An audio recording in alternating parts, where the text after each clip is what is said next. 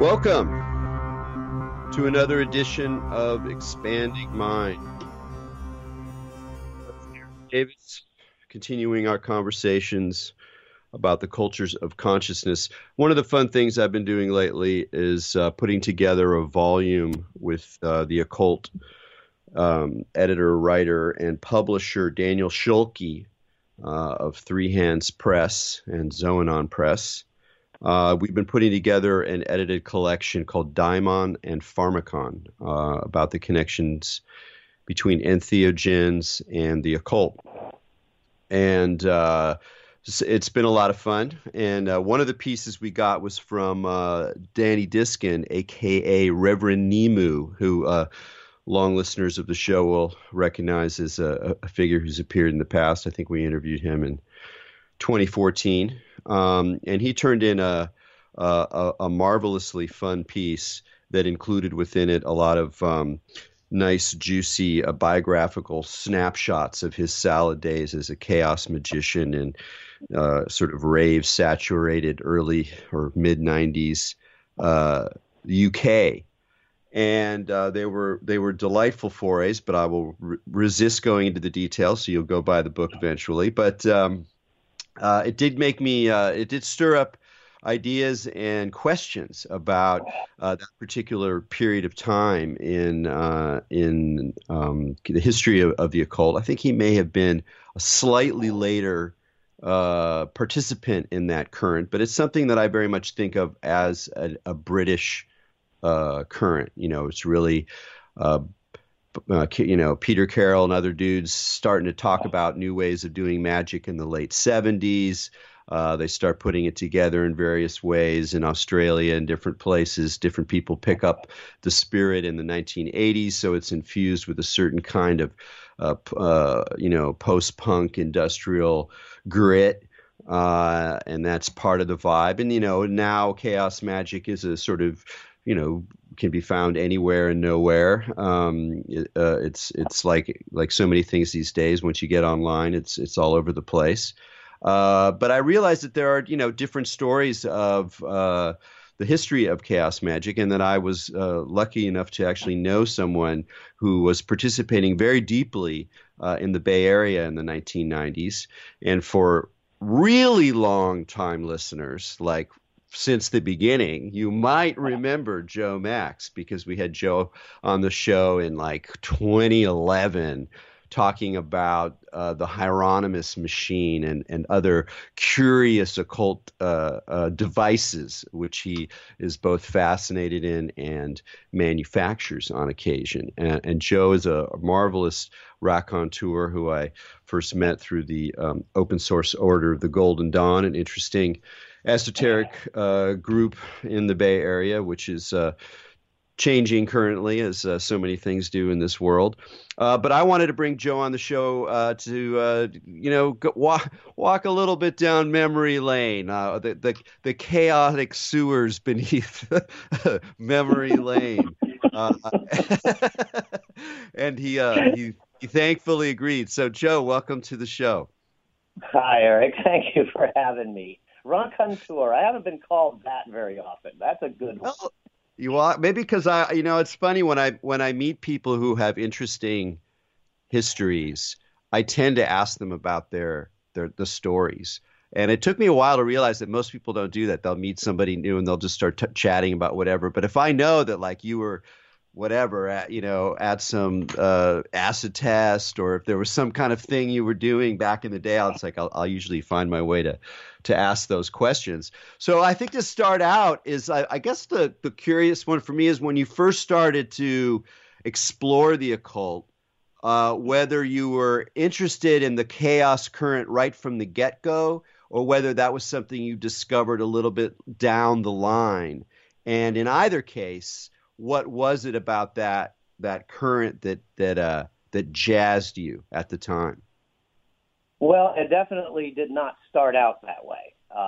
My first interest in the occult probably goes back to being a teenage witch, and this is a long time ago. And we're talking the late 60s, early 70s. And this was like the first occult revival. Well, I don't know. You can't really call it the first occult revival, but it was the one in the 60s with the hippies. And me and my teenage friends fancied ourselves witches.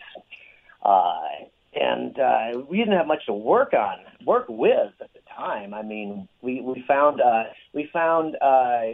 Levy's Transcendental Magic book in the library. We found a couple of popular paperbacks by people like Sybil Leek. We basically just made it up as we went along. Now, for a while there, then I went to college. I got involved with other things. I got into music. I was part of the whole punk scene in San Francisco, and that's a whole nother set of stories I'll have to regale you with sometime. But it all kind of ties together. Chaos Magic is kind of the punk rock of the occult, but then I started to get back into it. I first dipped myself back into it with Goetic magic and talisman working, and then branched from there and started to get into doing Enochian work. But still, I was, felt like I was casting around trying to find something that really interested me. Well, let me interrupt. I just want to get one little, get a bit of a connection on the punk rock thing. I mean, the San Francisco punk rock scene was, all punk scenes in the late 70s and the 80s were different. They were all regional. They all had very local characters. Mm-hmm. But partly because I live here and I know more about it, there's a certain extra character to the San Francisco or the Bay Area punk scene. And I'm particularly interested, and I've always been interested in how it related to whether it was just you and your friends or there was a wider sensibility that even though part of the punk thing was to reject a lot of hippie shit, and especially like goofy, naive hippie shit, that there was still a place for psychedelics, and there was still a place for a certain kind of whatever you want to call it, esotericism or edge experiences, limit experiences. So as someone who was there and who already had witchcraft flowing in your blood, or metaphorically at least, how was it to move through that scene with still being interested in esoterica and mysticism and altered states of consciousness, things that we don't necessarily associate directly with punk rock? Well, the San Francisco scene was definitely its own scene in that sense. It started when punk started in San Francisco. It was like the mid to late 1976. Nobody knew who the Sex Pistols were. Okay, the closest thing to punk we really had at that time was Patti Smith and the Ramones. And if you look at those particular musical artists, you don't really look at them and see Sex Pistols. You don't see the British style of punk rock. That didn't come for another year, or at least another 6 months or so. But so San Francisco always was its own scene, and it had its own aesthetic. It had its own philosophy. A lot of the punk rockers, yes, they were putting aside all the hippy dippy stuff, but they were still, a lot of them were very politically active, and hell, there was a couple of bands that were avowed communists. And to a lot of people, that was just another way to rub it in the face of the squares. I'm going to go up on stage and play my set wearing a Soviet hammer and sickle on my T-shirt. So there was a difference here. It wasn't until several years later, or a year later, when the punk became this mass culture thing. I can almost remember when the first like television special on the phenomenon of punk rock. And here's your host, Anderson Cooper, whoever they had at the time.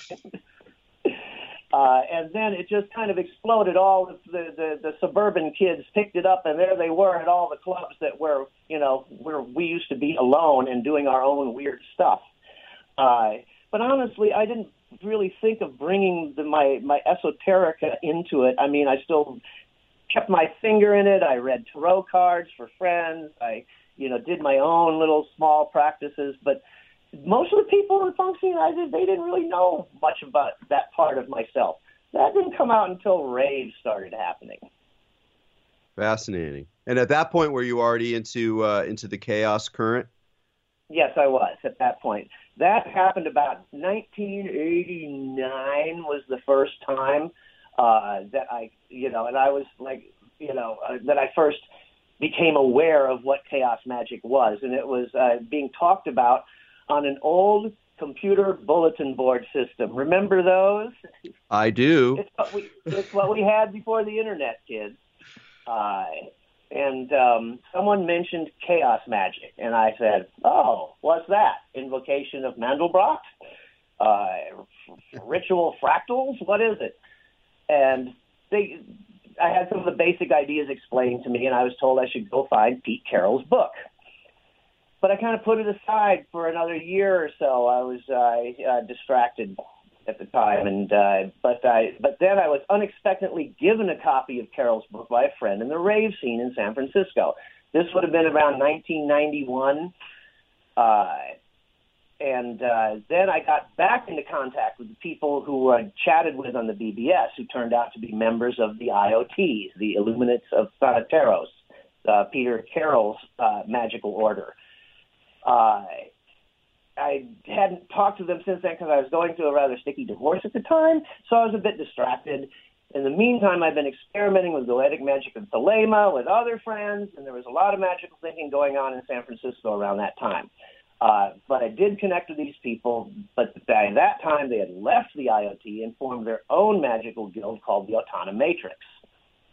Well, I want to stop just to hear, for a moment, to indicate to the youngins out there that one of the interesting things about the pre-web internet in this era, at least from the late 80s onward, in this world of BBSs and then eventually of mailing lists and the alt groups that were part, of the Usenet and the earlier, again, all of these kind of pre-World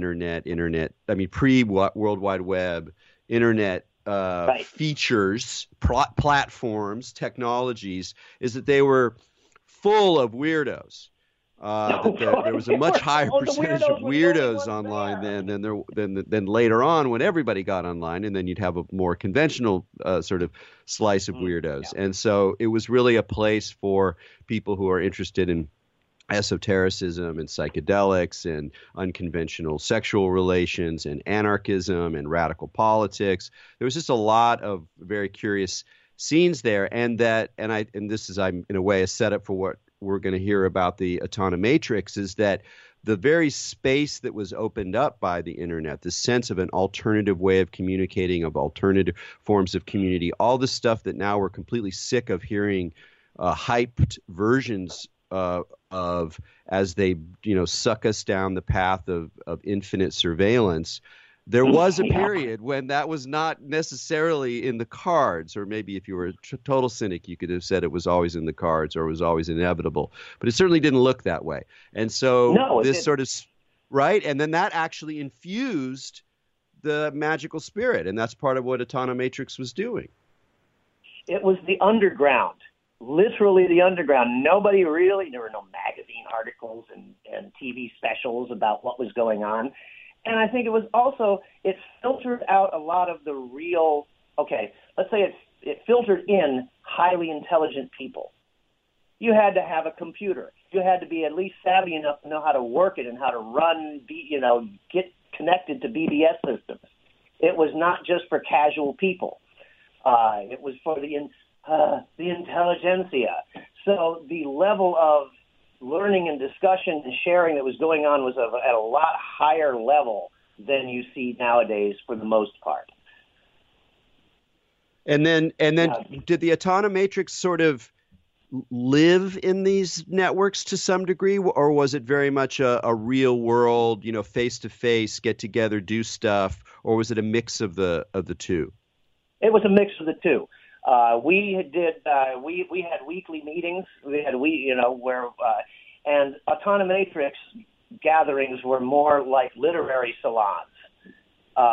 It's where a person would bring in some kind of occult or magical process or tradition or something that they had been interested in and worked something out that they could do with a group. So we were eclectic as hell. We were grabbing stuff from every place we could find, throwing it into our chaos blender and coming out with something that we worked together. But at the same time, and this is all, meat space, we were there in, getting together at least, usually there are a dozen or so of us at each of these gatherings. But we also, the Autonomatrix ran its own BBS. It was called Meat for Breakfast, and spelled MEAT. And we ran that from 1992 to maybe 1994 in the San Francisco Bay Area. So this was like before Usenet or Internet, before the World Wide Web. And Internet was starting to become like another door in a BBS system. Here, and you can get our local chat group, and here you can go over here and click on this, and it will take you to the Internet, which is, okay. And so it was just another option at the time. So, yes, we were doing both. And that also, we were very active on another network called SFNet at the time. I don't know if you were around the Bay Area at that time or not, but this was a local BBS network. They even put kiosks in nightclubs where you could put a quarter in and log on to SFNet for X amount of minutes per quarter. It was like a vending machine. Joe, I wanted to ask you one thing. You mentioned how eclectic you guys were in the Autonomatrix and the sort of everything goes Chaos Blender approach. When you first encountered the ideas of chaos magic, which is an eclectic way of approaching sorcery and magical operations, was that part of what appealed to you? Like, what was it when you sort of got the breath of the chaos vibe and finally read Peter's book and started talking more to your friends? Was it the call of the eclectic? Was it the sense that it was more current because more punk rock, less tradition bound? Like, what was it that got you jazzed? Well, it's a combination of the, not being tradition bound, and the experimental nature of it all. And what I got out of when I read Carol's book, when I read Liber Null, what really struck me was this guy has stripped away all of the accoutrements, all of the traditions and the gods and boiled it down to just what works. And that was a very important thing to me because that's kind of a punk rock aesthetic. Let's throw away all these fancy recording studio tricks and synthesizers and all of this other big orchestral arrangements, and let's get back to 3 chords. And that, I think, is what appealed to me the most about it. It activated my punk rock sensibility again. Yeah, it's a really interesting moment, actually, because thinking about, the way in which chaos magic does emerge from the earlier hippie occult revival. They're obviously coming out of those scenes. They're they enjoyed reading Crowley and all that kind of thing. And religious mysticism, or the pursuit of mystical experience, was such an important part of the hippie stuff, and it ended up making all sorts of different things happen. Magic, est, self-help, Buddhism, yoga, all this stuff kind of manifests. But very little of that other stuff survived punk rock. Like, punk rock was not interested in meditation. Punk rock was not interested in achieving oneness with the universe. But the occult stream still was part of that. That's what's so interesting about chaos magic to me. I mean, it's like it recognized that something new had happened with punk on a deep level, beyond fashion or music even. And it recognized that there was an esoteric or mystical dimension of that change that really nothing else really kind of made that. So there's something even now, to my mind, very fresh about a lot of the things you guys were up to at that point, and people still do today. I mean, it's still a living tradition. But I do want to ask you about one particular, since I'm a Lovecraft head. I do want to ask you about how the sort of Cthulhu mythos, to sort of somewhat misname it, entered into the conversations at the Autonomatrix, and when you guys started figuring out, like, well, maybe we should try stuff. Maybe we should actually try working with this. I'd love to hear how that unfolded. Okay, the first inspiration, I think, and I kind of almost remember when this happened, was a fellow that, I'll give the magical name we used for him, which was Fire Clown. And he's still around. He's making esoteric jewelry. But this fellow, he brought in a Xerox copy of Phil Hines' Pseudonomicon. And this was Chaos Magic author Phil Hines' take on doing Lovecraftian magic. And we looked at that and went, ooh, yeah. Now, here's something edgy and cool. I think I remember just a passage sticks out in my mind in that book is like Phil asking the question, why would anyone want to invoke beings that could rip your face off? It's a good question. Emptiness. That was punk rock. That was it. We did do quite a bit of Lovecraftian work, especially with one of the working groups in the Autonomatrix, which was called the Temple Anakai. And then, what can you talk about any of the workings? What would you relate about the most successful? Or before we go into the nitty gritty, if we can go into the nitty gritty, let's go a little more into. So from the outside, the attraction to the left hand pass, to working with demons, to invoking, beings that want to rip your face off. It sort of goes against the grain of most people's inclinations.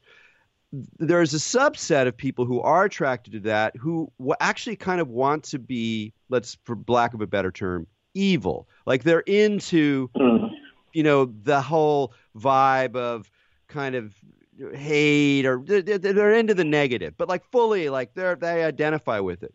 But there's this whole other world that I associate more with chaos magic and with certain aspects of the OTO, and where it's just more complicated than that. It's not right to say there's a lot of magicians who are interested in invoking or working with or playing on the edge of these dark possibilities, but they're not doing it because they just want to be evil, but from the outside it's really unclear. So I'm curious how you describe, whether it's just out of punk rock impetuousness and hell, let's caution be damned, safety third, plunge into the unexpected, or other kinds of reasons. Like, what was it about the idea of invoking beings, fictional beings that might want to rip your face off? What was attractive about that? What made that interesting? What made that seem valuable to you? We were looking for intensity. If you went to any, a Wiccan coven or an OTO, an OTO meeting, gathering, it's like going to church. Oh, they have all these lines they're going to recite, and they're going to say this and that, and you're supposed to womp yourself up into a Gnostic state so that you can appreciate the magicality of it all. And there's certainly a place for that. But that's not what we were looking for. We were looking for excitement. We were looking for intensity. We were looking for something that would put our weird shit-o-meters into the red zone, because that was what magic meant to us, and that was the same kind of. So we weren't looking for evil. Good and evil really weren't even part of the equation. We were looking for intensity, just like punk rock was. A lot of people, punk rockers, they're violent and evil, and they jump around and spit on each other, and there must be horrible, evil people. No, we were just looking for the intensity. We wanted to live, and that was what the inspiration for us was. Yeah, that's a fine answer. So, tell me about like some of the. I know that you did dream work surrounding the the Cthulhu workings, to call them that, and that's a Mhm. very interesting thing. Because of course, when you get into the whole issue of like, well, these things are just fictions. Lovecraft made them up, and you're like, well, kind of. Lovecraft had a pretty weird dream life, and actually, some of the Yeah. stories come from his dreams, and some of the names and Necronomicon Hmm. comes from a dream. Nyarlathotep comes from a dream. And you're like, Hmm. oh, well, okay, that Tell you about shifts the it a little dreamland. bit, but it certainly opens up the dreaming as part of the domain of the exploration of this particular facet of weirdness. Well, one of the working groups, like I mentioned, was the Axis Temple Anakai, and our focus was doing experiments with Lovecraftian mythos. So we had come up with a ritual called the Gate of Shub-Niggurath, and the idea was to open a portal to the dreamlands, like Lovecraft's Randolph Carter character.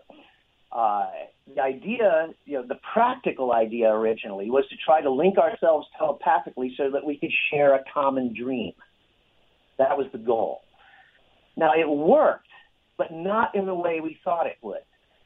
Because instead of sharing a dream, over the next few days after that ritual, we all dreamed what seemed to be in a common setting, but each of us dreamt a different part of the story. When we compared our notes, we realized that we could string the scenes together into a logical sequence. We didn't appear in each other's dreams. We were like the common character passed to each, like an avatar, handed over to each person for the next part of the story. Were some of the So, settings the same? Like that there was that oh some of yeah, the oh yes, oh yes. My dream seemed to be the beginning when we worked it all out, and which I was walking through a windswept, flat desert of gray sand, and what looked to be like a sandstone roundhouse in the middle of it. There was nothing else as far as the eye could see, and it seemed like I'd wandered around. Now that I think about it, there may have been mountains in the distance. So now, looking back on it, it's almost like the playa at Burning Man, which I knew nothing about. It was 1993 or 94. Anyway, there's inside that roundhouse was a spiral staircase, which I descended. And it was increasingly dark as I went down, but it was lit by a very dim magenta-like light. And that was pretty much all I could remember. So that's what I put in my notes. But then another person dreamed of being in a dimly lit round room with a staircase ascending from it, and a portal that led to another room, which is something I didn't see. But they went through the portal. And each person seemed to be providing another piece of this narrative. Now, honestly, I don't remember it all now. It was a pretty long time ago, and I've even tried to find Brad and the notes that we took from those days over the years, and I've never been able to find them. But it was really pretty incredible how it all strung together. And frankly, I think that's one of the tests of magical results, is if you get results that are not exactly what you expected. Mm. If you get exactly what you expected, you might be fooling yourself with confirmation bias. But if it's a little off in left field, but still gets the job done, that means you didn't just make it up. Yeah. I want to stop there and just kind of note the way in which the idea of confirmation bias, which is an idea from cognitive science, and it's now gained quite a sort of spread through the world as a way of both criticizing your enemies and more helpfully questioning your own assumptions.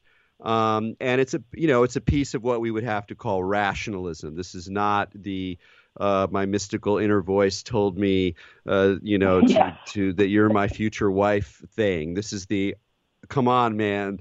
I have some questions for that inner voice side of the equation. How And I much need was some that answers that aren't kind of just standard New skeptical Age bullshit. thinking part of your approach, either individually or even in terms of the other folks in the Autonomatrix? That part of what you were doing was constructing these intense experiences or creating the possibility for them, but also you're resisting certain kinds or aspects of supernatural thinking that almost inevitably come up when you start doing intense, weird stuff like this. Mm-hmm. Yeah, we wanted, like you say, I wanted the spirits to speak to me and tell me something beyond all you people on Earth should love each other and work together to preserve your planet. Yeah, I know all that. Tell me something I don't know. Surprise me.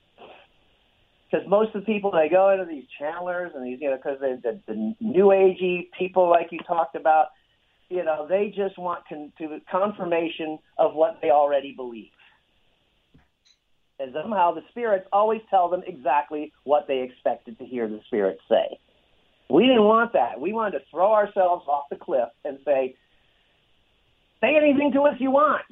Even if it's unintelligible, we'll take it. Interesting. And then did you ever have any of your Cthulhu workings where you were a little concerned with either your sanity or what rules of reality you might have just broken? Where the deep fear strikes? Yeah. Okay, I'll tell you about the time we pushed it as close to the edge as I can remember.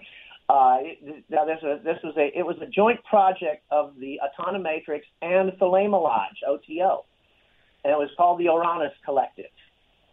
And we performed this ritual at their lodge. Now, the night we all assembled to perform it, right before we began, there was a power failure. Whole street blacked out. Now, we were planning to use candles anyway, but now we were completely forced to do everything by candlelight. And we had also had a recorded track that we're going to play along with it, as background music. It was mostly a static drumming sound. But we had to go and get a boombox so that we could play that. Now, this was an invocation of Nyarlathotep and a summoning of a telepathic summoning of Cthulhu. The ritual involved first doing a summoning of Nyarlathotep, which somebody had basically kludged from voodoo, and the summonings for Papa Legba, and converted it into a Lovecraftian style, because Nyarlathotep is the messenger. You must go to him first if you want to communicate with the old ones. Then there was a opening of the gate of Yog-Sothoth, which was a variation on the same ritual we had done for the dream working. We even had a banishing ritual we called the Star Onyx, which was a summoning of the Lovecraftian old ones to the quarters. It was our own lesser banishing ritual of the pentagram. Then it involved playing the drumming music. Several of us had noisemakers and drums, and we were playing flutes. I had an ocarina. And walking around in random patterns, bumping into each other, hyperventilating, and speaking in tongues. The idea was to communicate with the crawling chaos at the center of the universe, Azathoth, who is depicted as being surrounded by dancers playing flutes infinitely. The chaos at the center of existence. You Lovecraft people know what I'm talking about. The goal was to create an unguent to use as a means for telepathic dreaming.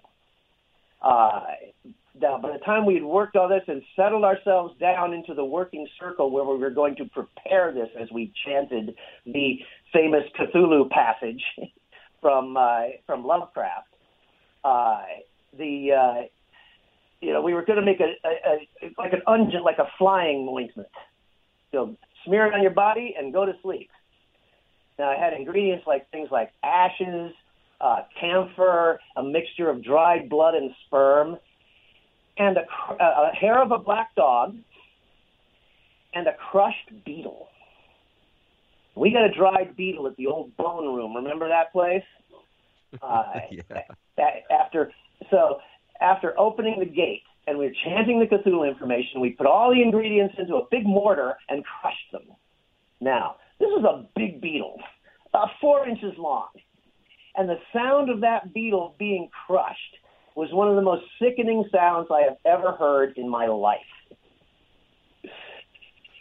One of the group got up, ran away, and threw up in a trash can.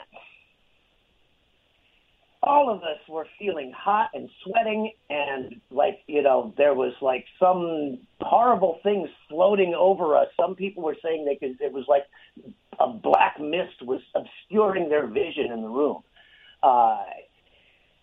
We all ended up pretty traumatized. One woman was in a daze for several minutes, laying in front of the fireplace in Thelema Lodge, just like mumbling to herself and sweating. We had to talk her down. So I think as far as doing ritual workings, that is the most intense Cthulhuoid thing that I ever did. Honestly, I still have that vial of Unguent, my share of it. We all split it up. I've never used it.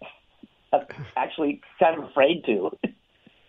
Yeah, that's it. Now, so what do you think? I mean, as part of, if you think about that ritual as part of your overall kind of magical career, which had, a lot of motivation, some discovery, some entertainment, some group collective experiments, some mystical, visions. It's all part of it. How do you think of how do you interpret that? Like a point where you were like, whoa, that was getting to a place where like people were actually being, could have been harmed, or it was a situation where, like, okay, we got to that edge. Like, how do you, what do you do with that? What do you do with a kind of experience like that afterwards?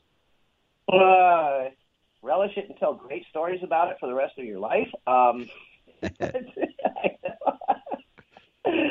know I'm being facetious, but it's almost like the intensity of the experience is the reason to do it. It's almost like that old joke from Marlon Brando in The Wild Ones. What are you rebelling against? What do you got? Yeah. The doing of it is the goal.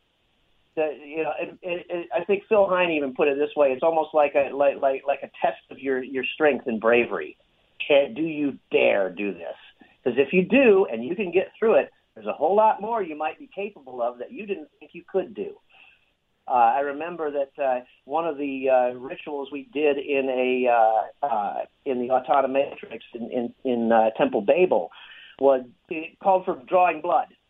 I mean, just a little bit, just poke your, like you would. I think we even had needles that diabetics use to test their blood sugar, because you had to put a drop of blood on a sigil and another drop on your forehead. But there was one member who was deathly afraid of needles, and he just couldn't quite bring himself to stick himself in the thumb. It really was a battle for him to overcome that fear and do it. But he told us later he was no longer afraid of it. So there's a result you can get right there. You no longer have to fear this anymore. You've confronted it. It's a very, it's basically the, phobia therapy for psychologists. This is exactly what they do. You're afraid of flying? Stick them in a plane. Make them fly. Yeah, I mean, one of the things it's reminding me of is in the lore of the Suicide Club, which is the San Francisco club that preceded the Cacophony Society, which is partly what led to Burning Man, et cetera, that they had they also like to do things that were just extremely uncomfortable or frightening. And they didn't have any sort of, kind of spiritual language about it, or a little bit, I would say, but not overtly. But it was the same kind of idea of like, for some people, like the idea of being naked in public was the most terrifying thing in the world. So that when they did like streaking on the cable cars, for some people it was just a gas, but for some people it was an initiation. And one of the things I'm drawing from what you're saying is that if you develop a spiritual sensitivity or spiritual sensibility that recognizes that intensity is a good, that it's valuable to face intensity, that also helps you face fear. because anytime you're dealing with fear, you're in intensity. And if you can learn to appreciate and work with intensity, then you suddenly have a very different way of dealing with your fears rather than letting them rule you. In fact, that was part of the initiation process we developed for the Autonomatrix. Every candidate had to basically compose their own initiation ritual. So there was no standard initiation ritual into the guild. Everyone had their own personal one. And they worked with a mentor in the guild that would help and guide them and advise them and edit their work and stuff until they agreed that this is the ritual we're going to do. But one of the things that was insisted on is you had to come up with something that was a fear in your life and incorporate that into your ritual. So we had people who, one person, we took her to the beach and buried her alive with nothing but straws to breathe through. And she had to remain there while people, we stomped on the ground around her and screamed threatening things that we were going to do to her until she finally couldn't stand it anymore and she would burst out of her grave. And there's another one where when it was afraid of the sight of blood. So we had her, she had to draw blood from another member of the group. And one of the members volunteered. And so she very hesitantly took that X-Acto knife, and she was just supposed to just do a little bit of a cut in his thumb pad or his palm. She ended up pushing too hard and practically cut an artery. We had to take him to the ER. Now that was a real initiation for her. I'll say. There's another one where she wanted the candidate wanted to dose herself with magic mushrooms and be set loose in a graveyard,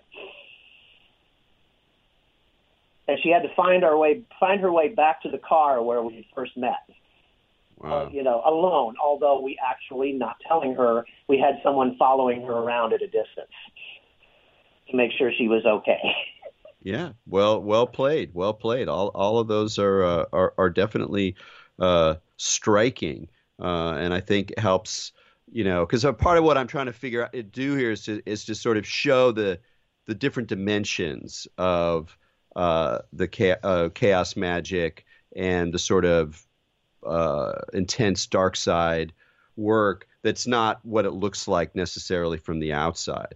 And that also applies to Joyous Celebration in the sense that chaos magic, especially in the Bay Area, it sounds like, and as well as other places, definitely in the UK, was part of the rave scene as well. Like you guys this was the time of like peak rave weirdness, sort of psychedelic return.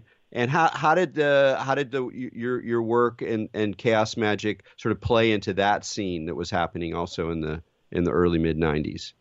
Well, I mean, I'd gotten into, mostly because I'm an audio engineer by profession, and I was helping out with some of the audio stuff for some of the raves in San Francisco. And I met a fellow named Mark Healy, who was a British guy who came to San Francisco from the rave scene in England to establish it here. And they ran the Toontown raves, which if you were around in the 90s, you saw their posters. Now, Michael was also a pretty spiritual guy, and he saw that dimension to what was going on and wanted to harness it. And so when we started getting to know each other and talking about it, he wanted to do a magical rave called Orgasm. And this was at the old King Street club behind the Townsend in San Francisco. And so he set up, an altar. You walked in the place, there was an altar there. And people were encouraged to bring their own tchotchkes to place on the altar. And he wanted us to open the rave with a ritual, which we did. We did a thing called the opening a vortex, which is like opening an energy vortex in the middle of a working space.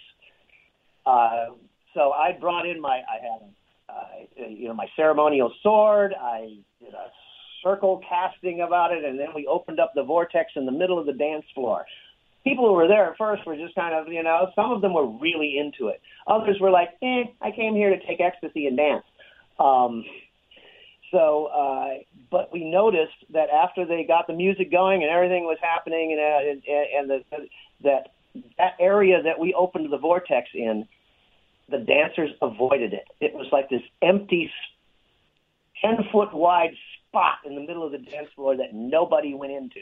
Not even people who weren't even there when we started it. Somehow they all just avoided it. I remember standing up on the balcony with my fellow chaos magicians, looking down and going, "Wow, look, they're avoiding the vortex." Now, we saw that as a way, hey, they're doing ecstasy, and they're all this thing, and there's all this spiritual dimension to it that was not so present in punk rock. So maybe there's something there, and Michael really wanted to shove it in that direction, but frankly, it just didn't work. Interesting. Why do you think it didn't work? Because there were too many people who were just there to dance and take ecstasy. That was what they're there for. They didn't really care. Now, the early ravers, just like the early punks, had a lot more thought put into what they were doing. Then it became popular. Then come the tourists. And it does seem to be an inevitable law of subculture, repeated over and over again. Machine. Although I don't know how many. Do you think there's a lot of tourists in chaos magic these days? Oh, sure. Now it's kind of evolved into some kind of like eclectic witchcraft with leather jackets and spikes. The same kids that used to walk around calling themselves warlocks and had upside-down pentagrams on the backs of their leather jackets are now have chaos stars, and they call themselves chaos. To me, that's not what chaos magic was in the beginning or what I think it still is. It was actually kind of definitely defined in at least more definitely defined. It wasn't just, do whatever the hell you want. It was more like a mixture of Austin Spare's sigil magic and his whole Zotsky occultist practices, some Thelemic ideas of true will and aeonic history, but really with no mention of Crowley or holy books or anything like that, and then sprinkled liberally with Taoism and ecstatic shamanism. That's chaos magic. That was very well described, and it also kind of represents the way that the chaos current was both looking back, like recognizing sources of witchcraft and sorcery, but also very much anticipating shifts that were happening in spirituality, like an opening towards shamanism, which now we see in all sorts of facets and features, as well as its nod to the East, which is there in some other currents, some other Thelemic currents will find itself connecting with aspects of Hinduism, but the connection to Taoism always seemed really profound, partly through Robert Anton Wilson, who was a really important influence on Peter Carroll back in the day, and that's a really interesting connection there too. And Burroughs and Timothy Leary too. I think Taoism worked better as an Eastern influence because, unlike Buddhism, it doesn't have this passivity to it. Shaolin monks are Taoists. Okay, Taoists aren't passive. They are moving. In fact, that's the whole idea of Taoism is motion, and so that was a better fit into what, like Peter Carroll and Ray Sherwin and Phil Hine and all those people were developing in England back in the late 80s. Yeah, that makes sense. We got about 8 minutes left here, and since our current era, some of the most powerful magical forces remain the forces of capitalism, unfortunately. I wanted to ask you about one event you guys did, which was this Jupiter invocation at the Pacific Stock Exchange. I don't know anything about that, so I'd love to just hear that story. Oh, that was fun. That was when Mark Healy and I came up with that one, the rave promoter. We thought that and I think it evolved because, hey, finances are always an issue when you're a promoter. You want to make sure that you can raise the money and, be able to keep renting the venues and keep doing all this stuff. So and it wasn't we were trying to do some rejection of capitalism or anything. We were trying to suck more wealth into our projects. So it was kind of the opposite of that sensibility. But it was fun. We have a rite of Jupiter in the Axe Corpus, and it involves summoning Jupiter to draw wealth. So we decided it'd be a good idea to do this in a public way, and where is a better place than to do it at a temple of wealth, the stock exchange. Now, in those days, that place was an active exchange. I mean, it was, I think in later years, they just kind of closed it. There's no, traders don't go there to the trading floor anymore. It's all done online. But in those days, it was like bankers and stock traders in white shirts and ties going in and out of the place. And so we performed it on the steps outside. And the first thing we did, it was like the base of the steps, and we took a black, or was it black or blue rope, and wrapped it in a circle to define our working space.